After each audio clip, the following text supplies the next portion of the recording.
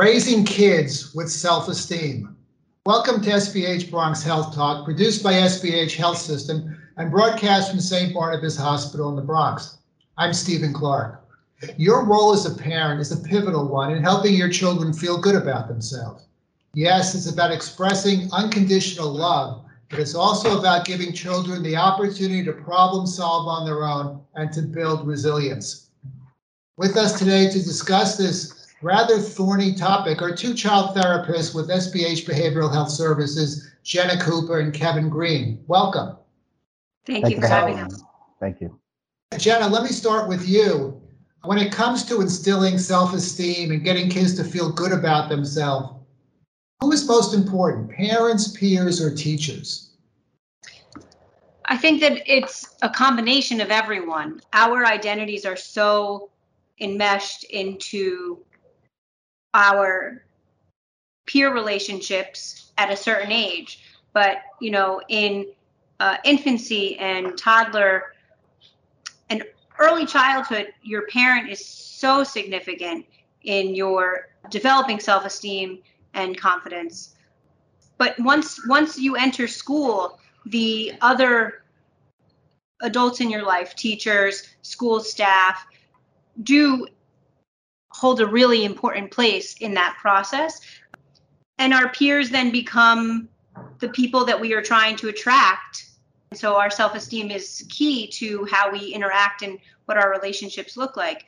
It all starts from our parents and it moves through our lives into adulthood. And our parents, have a significant role in developing this through our childhood and adolescence. Yeah. So again, how soon can a parent, become really important in a child getting self-esteem, Jenna? Is it like when they're a few months old, when they're a year old, when they're toddlers? How soon does it begin? It begins immediately. Infants are very aware, even if we don't actually give them credit for being aware of their surroundings. But infants feel tension and stress. They feel,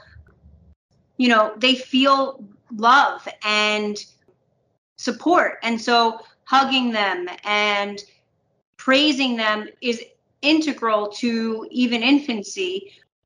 You encourage an infant, right? When a child is learning to walk, if a child falls down, you don't say, okay, just stay down there. You encourage them to get back up and keep trying. And that is praise, but actually the praise that we want people to see, that support is what matters. It's less about perfection and more about the effort and developing the confidence in the skill.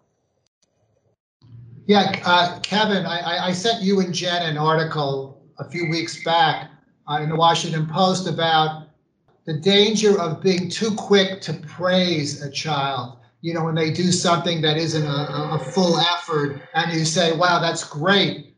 As parents, do they make that mistake? Can you overpraise a child? Absolutely. And it's not as impactful if you're praised too often. You want to show sincerity. Obviously, you want to show unconditional love, but you want to be sincere about it instead of keep saying good job, with everything, because otherwise it's not as impactful. And again, it's up to the parents to model that it's okay to fail. It's okay. No one is perfect. And, and it's okay that, to make mistakes. So I think it's the parents that are the harsh critics, as well. It's the complete opposite that also, has a lot of issues with it too, because then you can lower their self-esteem as a result. So, but yeah, you can actually overpraise. On something you just touched on, Kevin, is it important for kids to see that mommy and daddy make mistakes, that they're not infallible, that, they're not always successful? Yeah, you have to practice what you preach. I think it's important for parents to be honest and upfront with their kids, especially as they get older, that it's okay to make mistakes. Again, it just helps kids believe in themselves and feeling liked and feeling accepted, that it's okay that even if they didn't score 20 points in the basketball game and they scored 2, just to help them understand it's okay, you tried, and that's always another game. There's always another day. This was an off day. And sometimes parents have the off days. Parents aren't perfect, but I think it's important for parents to just be upfront and honest and model for them to help them understand that, because otherwise kids will put too much pressure on themselves. Parents put too much pressure on themselves, and they start questioning, am I a good parent? It's normal to make mistakes. And even as a clinician, it's important for them to understand that we're not immune to mistakes either. And I can model for them that it's okay to make mistakes as well. Yeah, but Jenna, isn't it a sort of a thin line between showing unconditional love and also maybe pushing a kid to succeed, to do things properly? You know, there's many reasons parents have kids and many reasons parents direct their children into certain facets of life. And sometimes it's because they have unfulfilled dreams, and some of that unfulfilled dream might be just they want them to be more successful than themselves, right? That's everyone's hope, is that your child is more successful than you. And so we've created a world where sometimes success is measured maybe in an inappropriate way. And so we measure success by our education, by our competencies in different activities. The more activities you can do better, the more successful you are. And so I think that unconditional love, I'd be hard pressed to say that there isn't a parent who doesn't love their child unconditionally. But unconditional love has nothing to do with promoting success for our children. Part of unconditional love is accepting your child's mistakes and failures and helping them through that process, because no one is perfect, and all of us are always making mistakes and learning and growing from those mistakes. I mean, that's just the human nature of our abilities. So, Jenna, I think we talked about this before, but a lot of schools, like little leagues, they give trophies out to everybody. You get a trophy for showing up, basically. Mm-hmm. Is that a mistake? I would say that it's more detrimental, because we know that outside of our childhood and those activities, our successes are measurable, and people do measure them. And there are people who are more successful in certain things than others. And it's okay to be able to say that I was more successful in this than I was in this. By giving a child a trophy for just being on the team is not allowing people who maybe have been more successful, children who've been more successful, to be appreciated for their skill. It's saying to the child who was not as successful, it's great having you on the team. We'll do team outings. We'll, acknowledge all the work and the team effort. But, here's maybe where you can do better. Let's practice your swing. Let's practice your fielding. And helping kids work together to even mentor each other and grow, rather than say, you just all did fine. Here you go. Here's your trophy. Yeah, Kevin, along those same lines, I know when my kids were little, I never let them win. Whether it was playing Scrabble or whether it was shooting baskets or wrestling or whatever, I always felt, you know what? I'm not going to let you win. Is that good or bad? That is actually helpful, because kids are very shrewd, and they'll know that you're purposely throwing the game. And actually, it does impact a person's self-esteem. And part of the self-esteem is learning how to handle stress and life's challenges. And again, you're modeling for them that it's okay, to lose. It helps with self-control.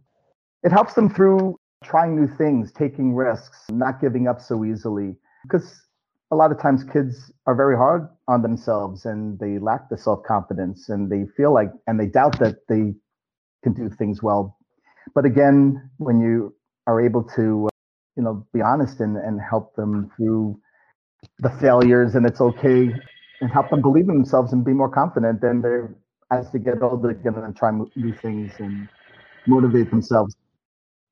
Yeah, also you hear people as adults who say, growing up, my parents, I never pleased my parents. I never felt that my parents were happy with what I did.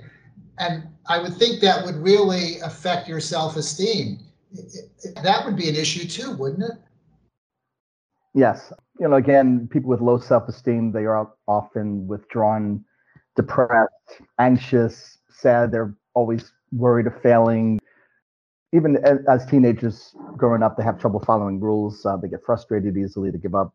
So again, are overthinking failure. And that kind of ties into not wanting to try new things, not wanting to take, healthy risks. So yeah, again, when you have good self-esteem, you feel liked, you feel accepted, you're more confident, you believe in yourself.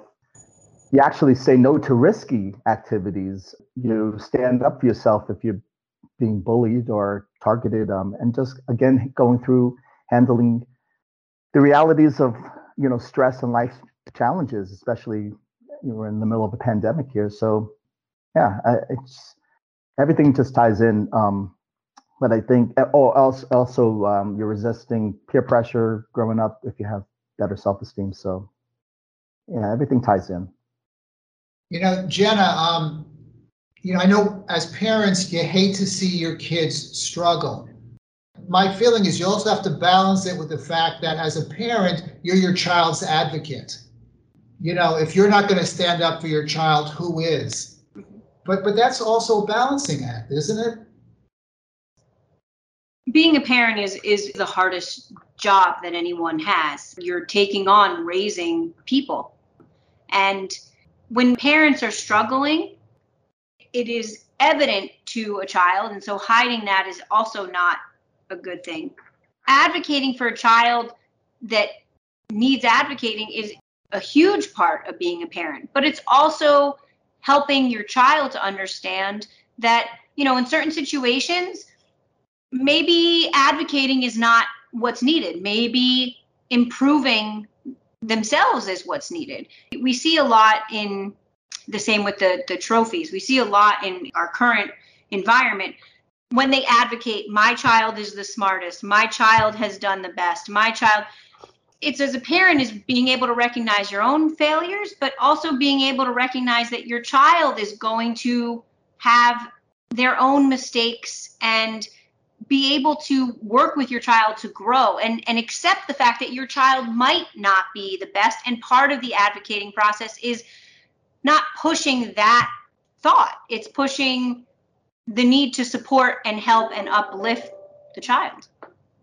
Jenna, let me ask you another question. You want to build your child's self-esteem. Let's say your child is not an athlete. As a parent, should you identify those areas where your kid is special, whether it's doing art or drama or doing something different and trying to get them exposed to areas where maybe they can feel good about themselves?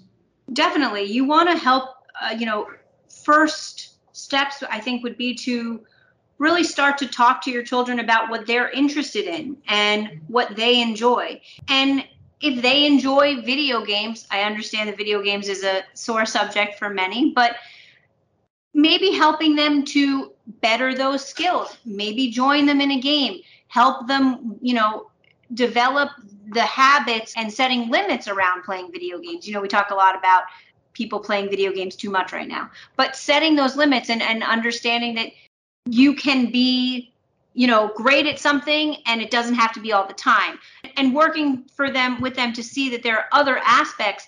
I love video games, but maybe I actually also love drawing and I've not really done it because I play video games 6 hours a day.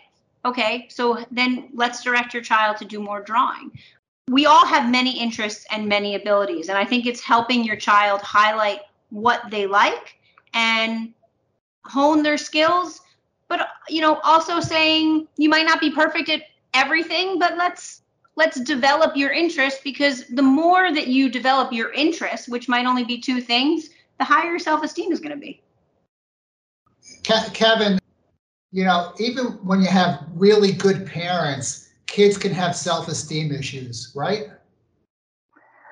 Yes, but again, it's really about having that positive attitude, and they can feed off your energy. And again, just what Jenna was saying before, is really taking an interest in what the kid or teen likes, and just listening to them, listen to how they're feeling. If they start getting hard on themselves, modeling for them, Just again, when you maintain a positive attitude and you're not so harsh on them, like, don't be so lazy, it has a better impact, and it really can impact a person's self-esteem as they grow older. And when they start doubting that they can't do things well, it's about having a positive attitude and see what their interests are, what their strengths are, and focusing on that, focusing on the effort, focusing on the progress rather than just the results. Okay, let me give Kevin the last word here. Parents make mistakes, obviously, and even listening to this broadcast, if they've realized they've made mistakes, do they have a right to have a do-over? I think so. Just as much as see kids and teens are resilient, parents are equally resilient, and it's okay. Again, it's really modeling that it's okay to make mistakes. It's okay. It's important to apologize and own up to their actions as well. And that builds trust all around for everyone. And it's really impactful on the parent-child or parent-teen relationship. Even when we're doing this work as a clinician, as far as teaching healthy coping skills and thoughts and behaviors and strategies, and we do offer praise and support. But again, it's really about helping patients solve problems and dealing with failures and noting their strengths and focusing on that as well. Obviously being a parent is a tough job. I really thank the two of you for giving us some important advice today. Jenna Cooper, Kevin Green, thank you for your time today in SBH Bronx Health Talk, and I hope we can do it again. Sounds good. Thank you so much. You gave us a lot to think about. For information on services at SBH Health System, visit sbhny.org. And thank you for joining us. Until next time. Thank you. Thank you.